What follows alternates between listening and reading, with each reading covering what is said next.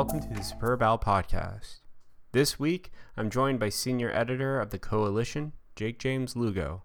I really hope you enjoyed today's episode. I really wanted to give a blurb, but it's really hard to articulate. I think it's just a fantastic conversation that we have about games media, failure, and how that leads to success. Superb Owl is a weekly interview podcast seeking to bring to light the importance of failure in the road to success. Thank you for coming on this journey with me.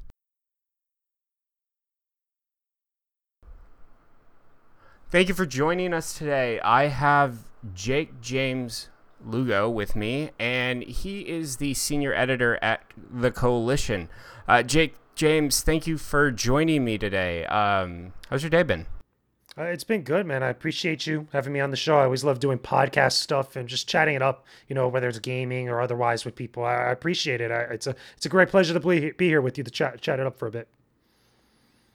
Yeah, and I'm honestly really honored to have you on. It's been kind of a surreal experience for me. I launched this like 2 weeks ago, and I've gotten a lot of support and a lot of people reaching out, and you've been one of those people, and that's been super heartwarming and really great. So that's cool. I kind of just want to jump right into this and start this conversation. So how long have you been in games media, and kind of an extension of that, how long have you been specifically the senior editor at the Koalition? So for games media, I've been, part of the games industry, or just trying to be part of gaming in general, for going on about 7 years and change almost. And again, so give or take a few months here and there, but I've been around for a while. And as far as being the senior editor of the Koalition, being the senior editor part is probably the last couple of years, because I started at the Koalition with just being an associate editor and being that for a very long time. And then we changed it to senior editor because I was there for a bit. I was doing a lot. I've been doing a lot ever since. And hopefully either it changes up its title at some point, or I end up moving on to another spot. But since then, I've been the senior editor for quite a while. That's a good amount of time. Hey, 7 years in any industry is impressive, right? I mean, I know myself. Yeah. I've kind of job hopped around a little, and so it's good to hear that there's stability out there. I should say that what is it? It's a combination of like starting out on YouTube and then going to different websites, because I've been in a total now about 3 different websites. Not counting freelance work that I've done for other places. Right. But I'd say staying within an industry is still really impressive, because I know that a lot of people that I've talked to have jumped even within industries in their career thus far. And so within like even 2 or 3 years, it seems like the nature with technology evolving so quickly, industries change so rapidly. So it's really good to hear. I guess my first question to you would be, what got you into games, and specifically what took you from most likely obviously having a very passionate experience and relationship with games to moving to wanting to write and talk and produce video content for games? So I've been gaming my entire life. That's literally, I'm one of those cheesy, almost cliche stories about gamers or just people that get into gaming, where gaming has been a part of the majority, I want to say like almost 90% of my entire life. And the reason being is because my first game was Sonic the Hedgehog on Sega Genesis. I was very young when I played it. I want to say between 4 and 5 years old, give or take. And it's just, again, since then, I've just nonstop been playing on all the different console generations that I've been exposed to, even some of the older ones, for many, many years. I'm just turned 30 not too long ago, so I'm probably gaming over 26, 27 years nearly at this point. And it's been surreal, because I've seen a lot when it comes to, different ebbs and flows or changes within the gaming industry, or just gaming as a medium, as an art form.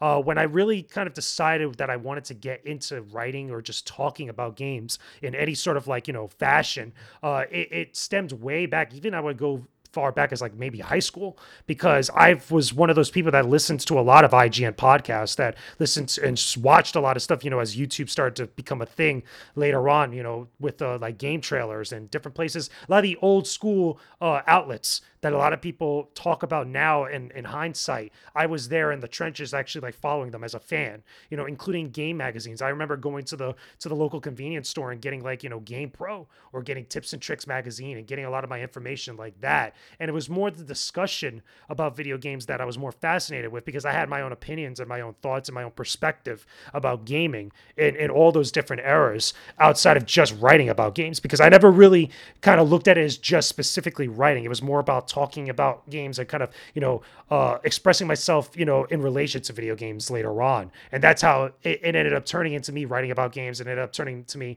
doing videos about video games as soon as YouTube became a thing. Because I've been on YouTube now, I want to say, yeah, for just as long as I've been part of the industry, I've been a part of YouTube, like making videos, even ones that hardly anybody watched and stuff. And that just evolved over time until now, where not even, like, I want to say maybe about 4 or 5 years ago, I had a lot of ambitions. I never thought it would actually get to a point where I would be able to go to a lot of bigger events like PAX East, like E3. I have a great reverence for E3, because back then I used to be one of those kids watching G4 alongside everybody else on cable TV, thinking like, man, it would be awesome to go to a place like that. And then finally, when I got to do it, it was like, not only a dream come true, but it was like, it was just surreal. It was like playing it out from a movie, and it was real life for me, and it was awesome. And then now that's evolved even further from there. Now I've just gone on to my 5th E3, which I'm super proud about. And I've just been able to associate and interact and talk to a lot of the people that I've looked up to at this point. And obviously I want to go even further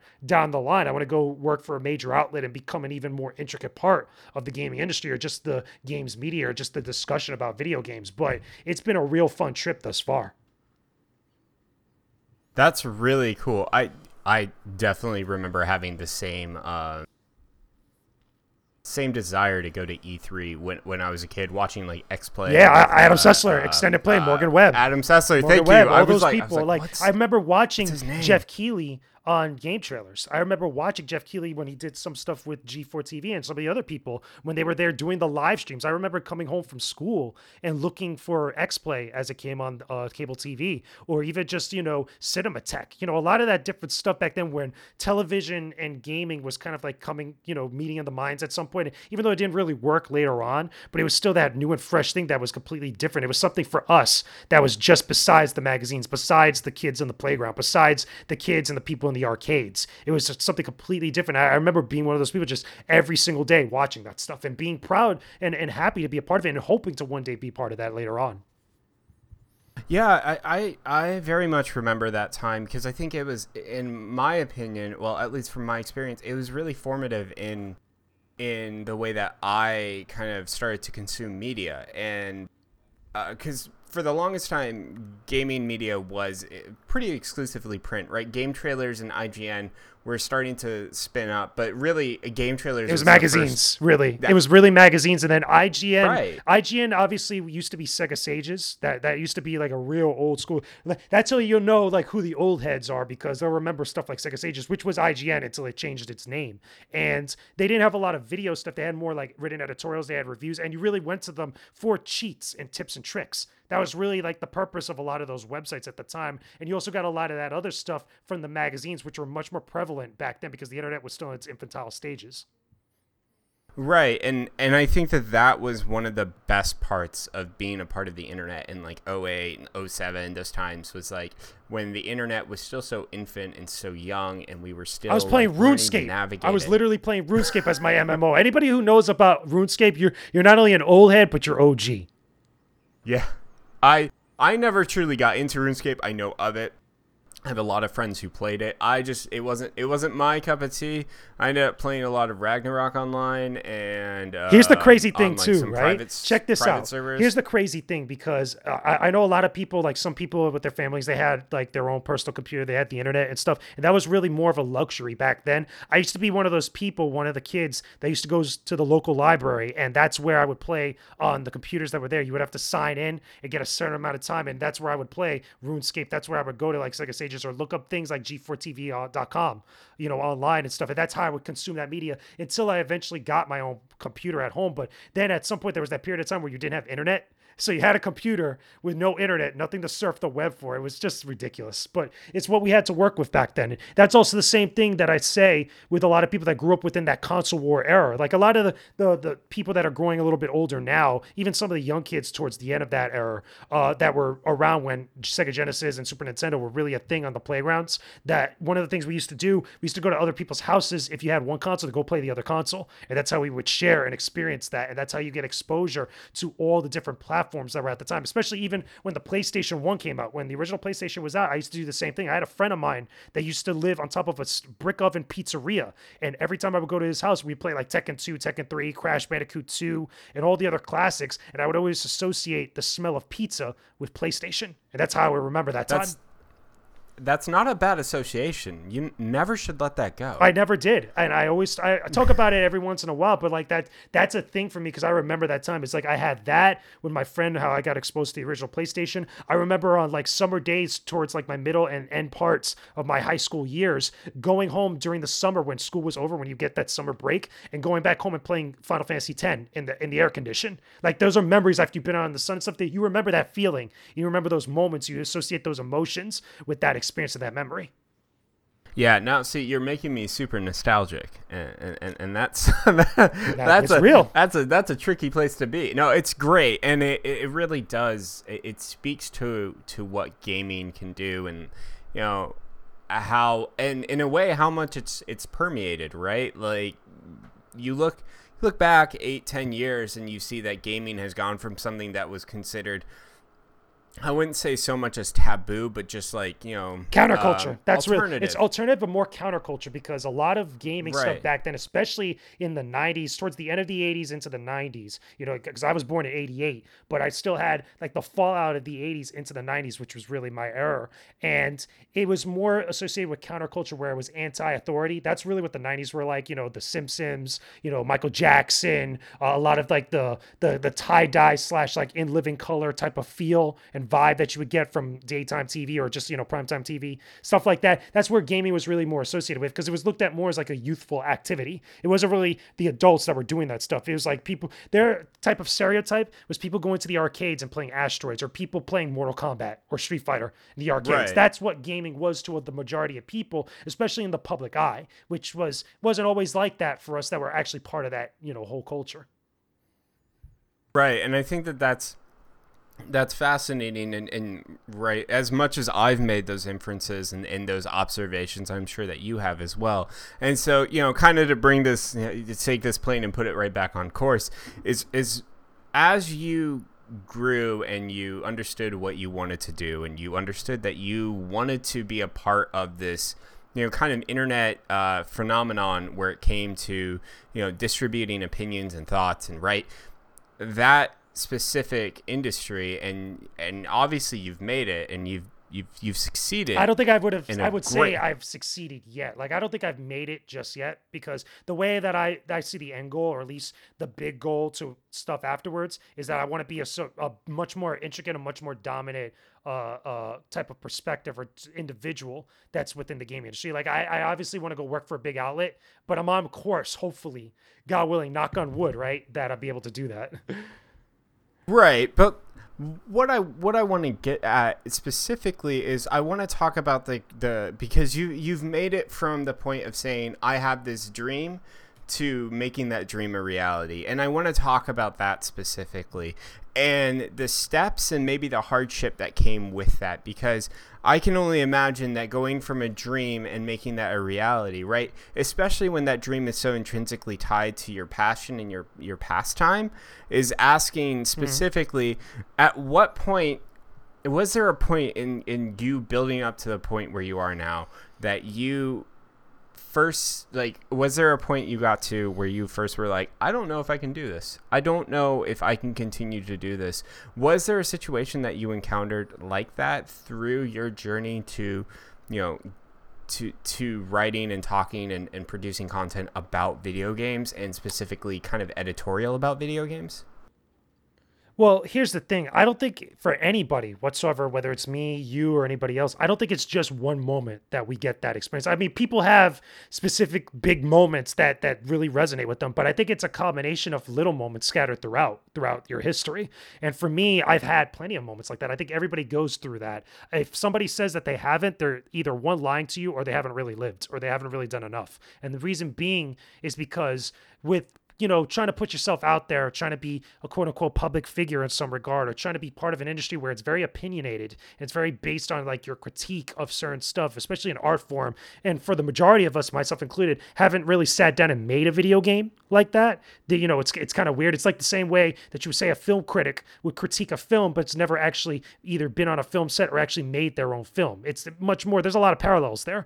But for me, the way I look at it, it's a combination of different things. I think a lot of it now these days more than ever, especially with how social media and the internet with like places like YouTube have been, it's a lot of getting over the intimidation of other people making it or making it work in some regard, where you kind of compare yourself to them or compare yourself to other people, which you really shouldn't like that. But at least, you should take example, but never really compare yourself to the point where you put yourself down. I think it's also getting over a big hump and a big kind of hurdle when it comes to social life, loneliness a little bit, because the majority of people and the majority of YouTube content creators, I'm pretty sure, will tell you as well, at least the ones I've spoken to, there's an element of that where your social life gets very impacted, where you're not constantly going out, you're not constantly part of that scene all the time. Like you're able to live where you can, but you're not always like in the club for a lot of people. And that's usually now these days, especially the way society kind of like presents it to us. You got to be in the club. You got to be out there getting a car. You got to be working a job where you're making a ridiculous amount of money. It's not always like that for some of us, especially when you're trying to chase towards something bigger that's a lot more harder to obtain, that could like really change your life, really impact your life, and you're happy with it, especially over the long term for possibly the rest of your life. It's different for everybody else. But for me, again, it wasn't just one moment. It just wasn't one breakout fracturing moment. It was a combination of different things. Why don't we kind of break that down? I mean, that was some, I would say, some great editorial on that. I do want to break that down as some of those moments, because while I wholeheartedly agree, I do think that every person has a series of, it's kind of like a meter in my head. I call it the failure meter, and it's at what point does that failure meter fill up and break, right? And maybe that's from me playing way too many video games. But that's kind of the way that I view it. Is I've gone through enough experiences, I've encountered enough situations in this specific, realm, where I've hit that meter and it's broken, and I say, am I going to stop or am I going to continue? Because that just means I've gotten even closer, right? I think in a way failure is the only way to gauge your success, is because you can only, the only way you're truly going to learn is by making mistakes. And so I kind of want to unpack a few of those and say, what are some mistakes that you feel that you made, some failures, some situations that you walked into that may not have even been your fault per se, but situations that didn't go as planned, that you feel that you came out on the other side and you, as much as you would have liked to not experience that. Yeah. I could give you, like you truly grew. I could give you like 3 moments that I could think of that are perfect, examples of this, that are personal to me, that I'm pretty sure a lot of other people could relate to. One of which I won't get into a lot of detail, but the other 2 I think are a little bit more so I can, especially since so much time has passed. One of which was the time that I was originally once engaged. I was engaged a long, long time ago, and my life was going to go in a very different direction, because I was thinking about other things at the time. And when that engagement came to an end, there was a lot of bitterness because I felt like I had been wronged in a very bad way, which a lot of people do.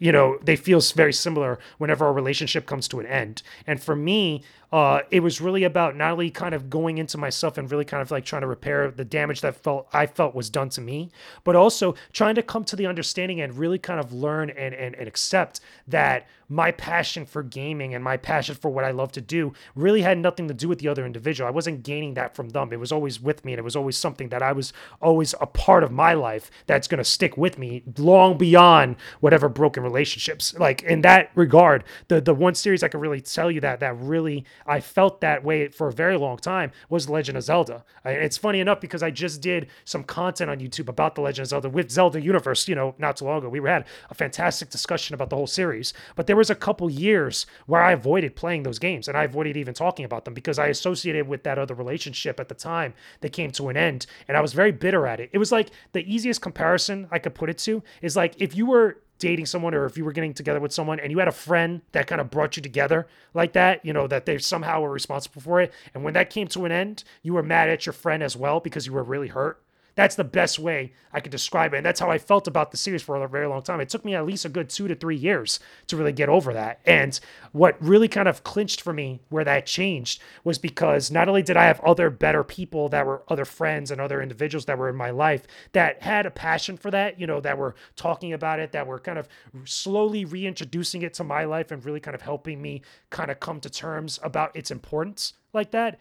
But then afterwards, it really came down to me just sitting down one day and taking like a day to really kind of like, explore everything once again at my own pace. I think I sat down and I played Ocarina of Time, and I think I also played Majora's Mask within the span of a week. And it was where that was kind of like my reconciliation with everything. And it helped me kind of, come to terms with my gaming passion, my gaming hobby. It's always going to stick with me for the rest of my life. But just because me and other people have similar, views or perspectives or likes and dislikes about it, those are still my likes and my dislikes. And I don't necessarily have to give those up because of what other relationship coming to an end. That was one. The other two are more professional stuff that, outside of personal, which I think is something that everybody really goes through at some point when it comes to, trying to find your voice, when it comes to trying to make an impact and trying to get people to listen to you with your opinions or whatever it might be in any industry, but more specifically entertainment and in the games industry too, because we're so opinionated with what we do. And that's like such like a big crux of the content and the work that we do. For me, one time, I don't know if you've been down here to Florida a lot, but we have a lot of conventions. We have a lot of different like anime and gaming conventions and hobby conventions. And one of my things that I tried to do early on in my career was to do a lot of coverage for my local scene, my local conventions. Go to like Florida SuperCon, go to MizuCon, go to Anime Hawaii, Chibi Pop when it was originally known as that, and all these other conventions that I used to go to.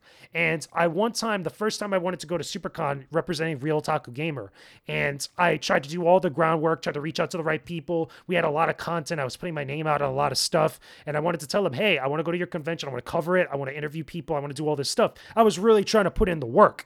And as opposed to like talking with me, as opposed to giving me a chance and stuff, the people that were running that convention, because obviously they were running a business and stuff, really the owner who was running it, decided to either not only just ignore me, but also kind of pacify me. Like, just kind of do like little things here and there. Like as opposed to sending me like, hey, we can't accept you this year, but try again next year. We'll consider it like that.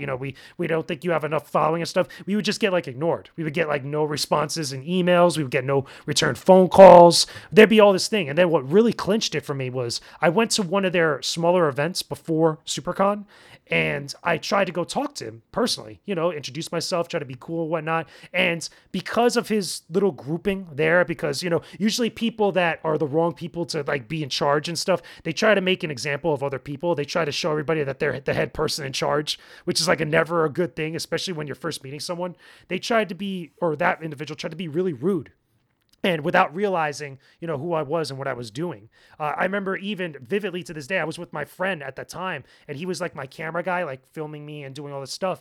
And I remember being with him and talking to the head of that event, and he checked my Alexa ranking on the website right in front of me on his phone. Like even though I wasn't ashamed about it because I knew I had more than enough traffic on the website at the time to do so. But it was like, the audacity of doing something like that. It's like, yo, you're really going to kind of be that way as opposed to just looking at my work, as opposed to just talking to me, seeing where I'm coming from. Like, you're really going to be that shrewd and that kind of disrespectful. It was really one of those things where it was like, I came to the realization that people aren't always going to give you the benefit of doubt. There's always going to be that one or two, maybe 3 or 4 people that are always going to be a certain way, and you kind of just got to either deal with it or accept it or just move on from there. And eventually I ended up going to the event, but I also had a bad falling out with them because I just felt over time, because of stuff like that, they didn't really treat people good. They treated people really wrong. And I was very open and outspoken about that. So again, it's just one of those things that I've noticed it, in a couple of different places throughout the years. But as I got to more bigger events like the E3s, like the Comic Cons, like the PAX East, like the PlayStation Experience, I saw less and less of that, and really kind of like opened up my eyes to like a much more wider industry, a wider world out there, where my perspective just got a lot more bigger. And I came to understand is like not everybody's like that, so I don't have to deal with stuff, and I don't have to accept stuff as easily as I had to back then. And then the final thing really, no, okay. Yeah. I'm sorry. Go ahead. No. I kind of want to just unpack really quick because you talked about the guy opened up and searched directly for, you said your Alexa ranking, which is like your numbers, would be your traffic. And right. Stuff, your web traffic rankings. I mean, how did you react in that moment? Like how, and I'm not saying like, did you cuss the person out? No, not so much that. Like, how did that feel emotionally? Like, because I can only imagine like to be there and to be like, I'm trying to like I'm trying to help you out here. Yeah, like, right. Like that's how I felt. Be a professional originally, at first, like seeing it happen on there and him being so blunt, but I was like, really, fam? Like this is what we're gonna do right here. And the thing was, it wasn't me that was like so offended, even though I had every right to be. It was more my friend also, because my friend's on the outside looking at this. He's like, really? Like this is what this guy is gonna be like? Like he's seen us at a bunch of events, because at that time I had already gone to like a bunch of local conventions doing what I do and what I was trying to do at his event, including that one. And it was just very, very rude. And it was like one of those things where you don't want to be that guy or that person that's like super rude when somebody's clearly being rude to you, especially when you got people around you. But you also are like, listen, I'm trying to play ball with you. I'm trying to work with you here, because I actually think like talking about your stuff and actually showing people what you have to offer and stuff, I think is good for the field. I think it's good for everybody else, and especially also good for your business. That's how I was kind of coming at it from. But in his case, at least that individual, and probably even to this day, they look at more like numbers, which I understand it's a business, that's part of it, but there's a lack of empathy, and there's also a pompousness that I think that comes along with it that really kills a lot of the potential for collaboration, that also kills the potential for fun for a lot of people, and just really kind of, repels a lot of other individuals that would otherwise want to actually be a part of the whole scene and be a part of the whole experience. Yeah, I can only imagine. Yeah, sorry, I didn't want to interrupt, but I felt like that was a good thing to unpack. Yeah, and the final thing. Please continue. The final thing I could say that's kind of very similar to it, and I've never really talked about this story publicly, but now I feel like it's more than past time to actually discuss it, because I think there's a teachable moment in it. I don't know if you know anything about the fighting game community. I don't know if you know a lot about the Nintendo/YouTube content creator community and stuff, but to kind of give everybody a little backstory and stuff, there's a guy named Triforce. He used to run, I guess you could say, Empire Arcadia. That used to be very big in the fighting game community and stuff. He was part of that whole documentary called King of Chinatown with Justin Wong. Funny enough, I've interviewed Justin Wong for one of my shows and stuff, and we talked a little bit about this, behind the scenes and such. But the guy that I'm talking about is a guy named Triforce. He walks around with a power glove every once in a while. And I want to say a couple years ago, I actually wanted to invite him onto one of my shows on YouTube, and also on the website for the Koalition, to talk to me about building communities, to build, people that coming together and actually making something happen. I felt like that was a cool discussion to have. And I think that as someone that has done stuff, that has ran an organization, who also has a Guinness Book of World Record, I think that it would be a good conversation to have with somebody like that. I was trying to be, and I still am to some extent, trying to be like the Angie Martinez of the games industry, or like the Torre, or like the Sway of the games industry, where my show or my interview podcast segments will be like, stuff that people really want to listen to, because I'm talking and having great conversations with dope people, with really cool people. And also because my show would just be dope for people to listen to. So it'd really be a benefit for different individuals to come onto it. That's at least the position I was trying to come from. It might sound arrogant, like saying that a little bit, but I'm trying to have more great fun conversations with people that I could give to the audience. And I think that's where I was coming from. So we're trying to diversify your options. Well, not just diversify my options, but also just give people something more awesome to listen to. Because I already had a bunch of cool individuals on my show prior to that, people that were much bigger than him and probably did a lot more crazier stuff that gave me the time of day to do so. But you'll understand why in just a second. But basically, I approached him for that. We got in touch over Discord and stuff, and I tried to offer that. And as opposed to just telling me no, by turning me down and saying like, hey, I'm too busy, I can't do something like this here and there, I would have been totally fine with that. Instead, the guy proceeds to go on a miniature monologue, basically throwing his accomplishments in my face. Because I didn't have thousands upon thousands of subscribers, because I wasn't working for a major outlet and stuff. He felt that he could talk down to me in a certain way, which is not cool for anybody. You shouldn't be talking down to anybody whatsoever unless they really kind of like disrespecting you. And I obviously wasn't being disrespectful. I wanted to invite him onto my show to come talk games with me, to talk about building communities with me. And he proceeded to talk down to me, and to a point where eventually I stopped and I'm like, yo, that's not cool, because you're kind of just throwing your stuff in my face. And while I think it's cool you're doing your own thing, I don't appreciate being talked down to like that. Like, I'm trying to actually make something awesome together with you in order to give to the people. And one of the things that I remember that he came on and said to me was that what I was doing was a waste of time. And I was like, oh, really? Like, so let me get this straight. Building something that's really awesome and bringing people together and giving something to the audience on YouTube, however many people that listen to it, something to really take out of and get food for thought of, that's really a waste of time to you. Like, that this is what we're doing right now. And that's how he came off. And he ended, obviously afterwards, proceeded to be very rude and very disrespectful, quote unquote, in the way that he was saying, like, basically, this is what I do, this is what I've done, this is who I interact with, welcome to the real world. So I'm like, son, I've been part of the real world for many years. And like, I know giants, I call them giants. And I don't mean that as a disrespectful way, but people who have done a lot in the gaming industry for gaming that don't act that way, that have done far more significant things that would give someone like me or anybody else, even less than me, the time of day. Because they understand, like, oh, doing stuff like this puts out a lot of positivity into the world, into the games industry. And unfortunately for him, he didn't see it that way. And we had a very bad falling out. And I was very vocal about that, without naming names at the time, but up until now, even where I talked about it with a couple other people. And I was like, I can't understand why so many people that would do something that would achieve some sort of success and like get a lot of notoriety and clout would have that type of attitude, especially someone that's in the Guinness Book of World Records. Like, you should not only want to be more relevant with interacting with different people, which is cool, big or small, but you should also understand that you were once in that position where you didn't have anything, where you didn't do anything, where people, didn't know your name, didn't care about what you do. But that's the type of attitude you're going to have. It's like the Rocky 3 mentality, where Rocky 3, Rocky gets a little bit too big on his bridges and he gets caught up on his hype and he gets knocked down by Mr. T. Like, it's a really funny parallel and stuff. But I've always, ever since that moment, to tie it all back around to all three things, I always felt a need to not only lead by example for other people that want to get into gaming, that are probably in the same boat as me, to kind of represent gamers or represent gaming and represent the hobby and the medium with a lot of dignity, with a lot of integrity, with a lot of humbleness, and also constantly try to put an effort out to put more positive stuff out there. Because with all the negative stuff that we get from the outside world, we don't even need more negative stuff coming from ourselves. And I felt like that was important to me for the longest time. And those three stories really kind of, put things in perspective for me throughout the years. I think that's an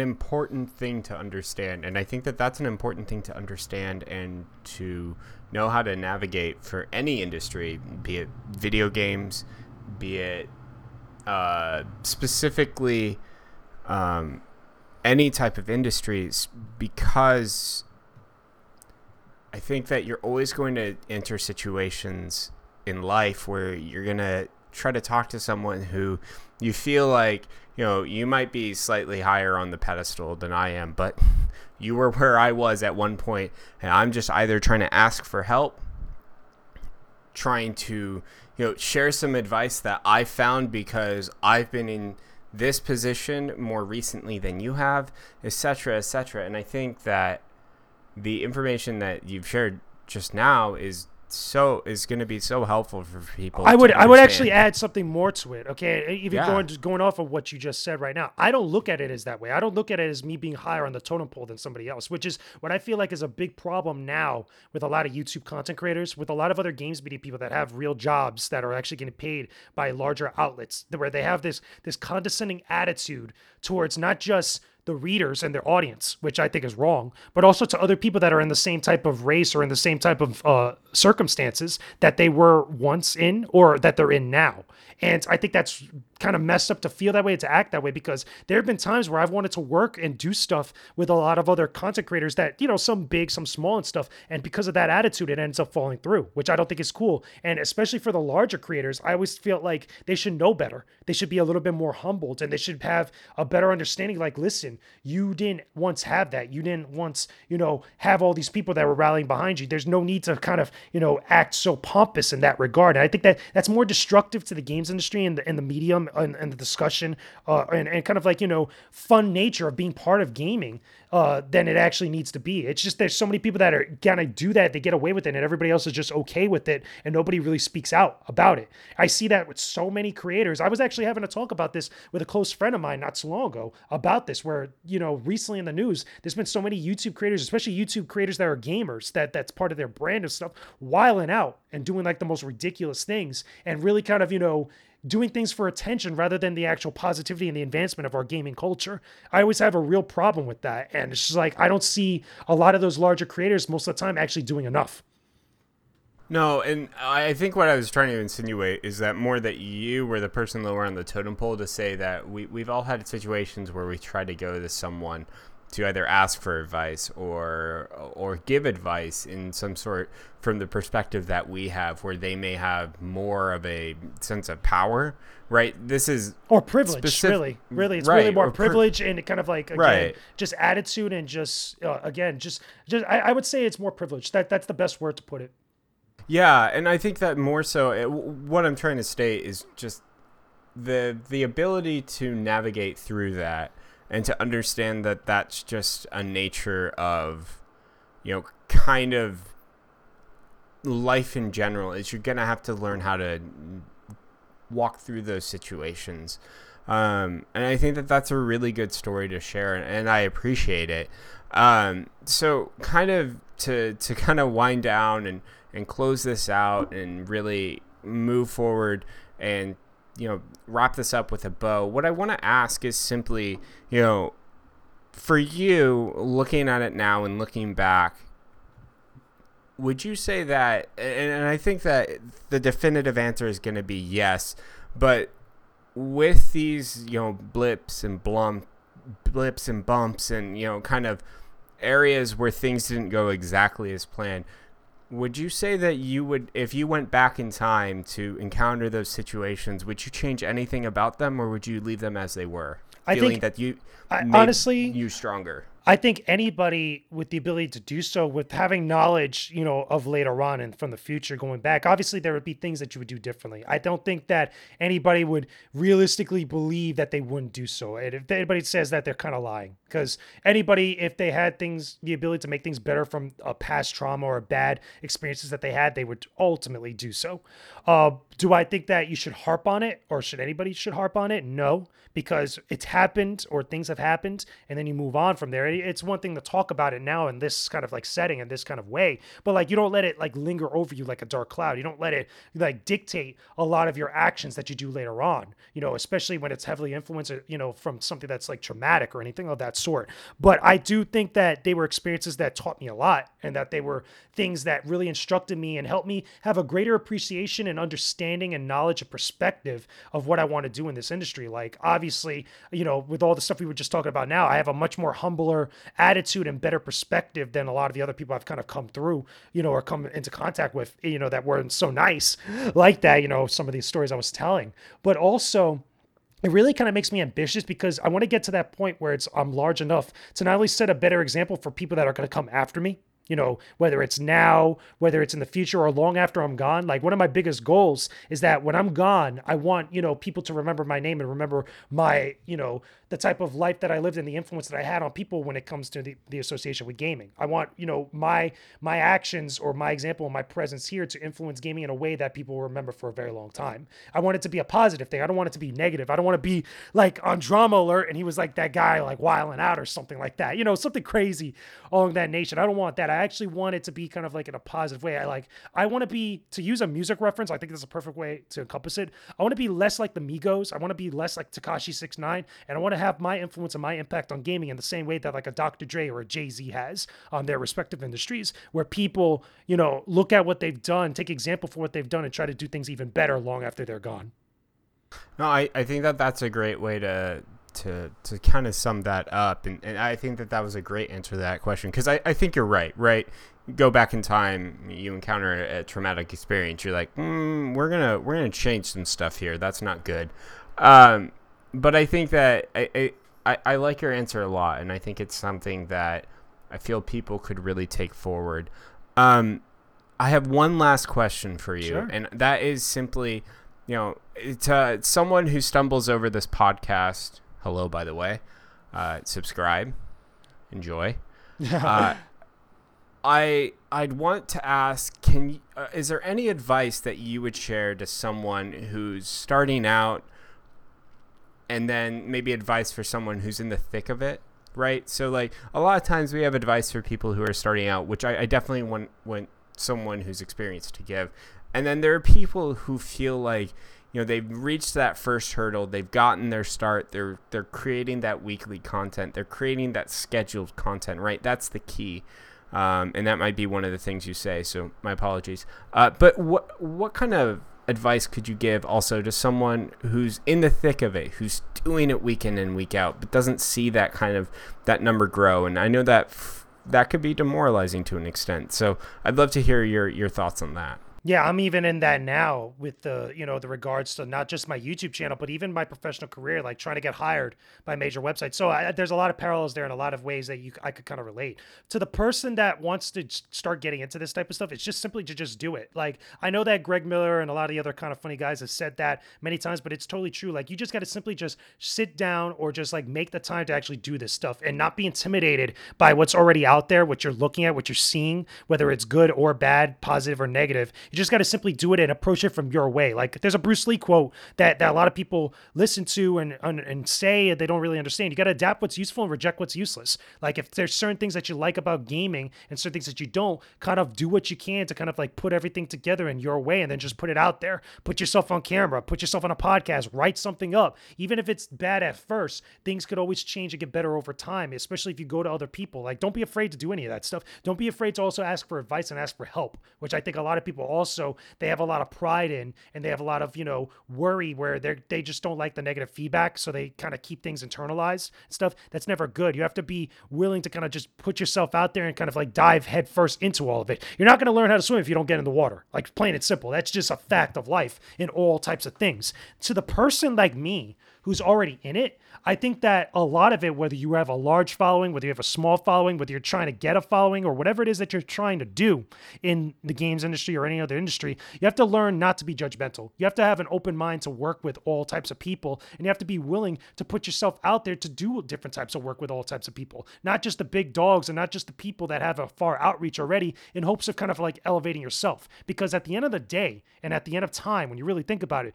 the ones that are really going to be special and the ones that are really going to have a significant impact and really quote unquote success or be successful are the ones that did a lot of positive stuff that people are going to remember, even when they weren't really popping like that. Because when you really think about it, again, to use another music reference to kind of relate everything together, people at some point didn't know who Michael Jackson was. People at some point didn't know who Tupac Shakur was. People at some point didn't know who Madonna was or Jay-Z was. But at least they went out there and they did a bunch of stuff. They did a lot of work. They worked with a variety of different people, and they ended up being probably the greatest individuals of their own respective industries or their own respective sides of the industries out there. We revere Michael Jackson as being the king of pop, the king of R&B and soul and all this different stuff. But at some point, there was a time before Off the Wall and before Thriller. You know what I'm saying? Like, and, he didn't get to that point doing this different stuff by being pompous and being closed-minded and only working with those that were already above him, is what I'm saying. So no matter where you're at, if you're in the thick of things, have the open mind to have the willingness and desire and the drive to go out and do even more and actually put more positive stuff out there. Because that's at least what I like to do.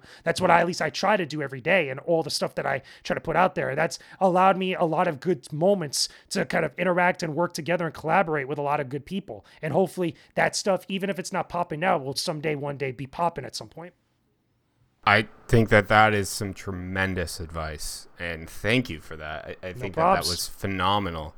And I think, honestly, that is a great place to end this. So, Jake James, thank you so much for joining us. No problem, man. Thank you so much for taking the time out of your day. Jake, where can people find you? You can find me in a bunch of different places. First and foremost, I'm on YouTube, youtube.com/gamerswithgains channel, or you could just search Jake James Lugo in the search bar. Has my picture, has my name on there. I do videos every single week. I try to upload it like every Tuesday or Wednesday, a new video review that's highly edited, highly produced, something that I feel like everybody would really enjoy. You can also follow me on Twitter at VenomousFatman1 on Twitter again, or just search Jake James Lugo in the search bar. You'll see me on there. There's a picture of me. Follow me on Twitter if you guys can. Subscribe to my YouTube channel if you guys can. Also, I'm on the Koalition.com. Again, I'm the senior editor over there. I'm constantly all the time putting up brand new reviews, written editorials, op-eds. I'm doing interviews on my TK Spotlight show that's also on iTunes with a bunch of different cool people from throughout the video game industry and various corners of the internet. I'm on there, and I'm also on Instagram at GamersWithGains, where you can just follow me on there. Again, search for Jake James Lugo and you'll see me on there. I'm in a whole bunch of different places, giving you guys a lot of great content, a lot of good stuff to hopefully enjoy and pass around, but show some love, show some support. And I also shouldn't forget too, because I almost forgot it for a second. I'm also on Patreon. Again, if you guys can, any one of the tiers on Patreon, I'm putting exclusive content, a lot of other great stuff there for everybody to enjoy. I usually put like early access to a lot of my content. So like some people get it like a week or 2 weeks early for like $1. So you get like brand new podcasts or probably some of the best discussions you're going to hear on the internet about games. You get it a whole week early or so before anybody else. And also exclusive other stuff that you're only going to find on my Patreon page. Again, just search Jake James Lugo and it's right there for you. So you guys can check it out. And all this stuff is linked together, by the way. So there's a lot of different places and a lot of different things for y'all to check out. Hopefully you enjoy. And there will be links in the description of this podcast and on the Twitter and on my Twitter.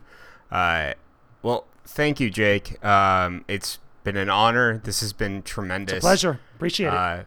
Yeah, thank you. Have a great day.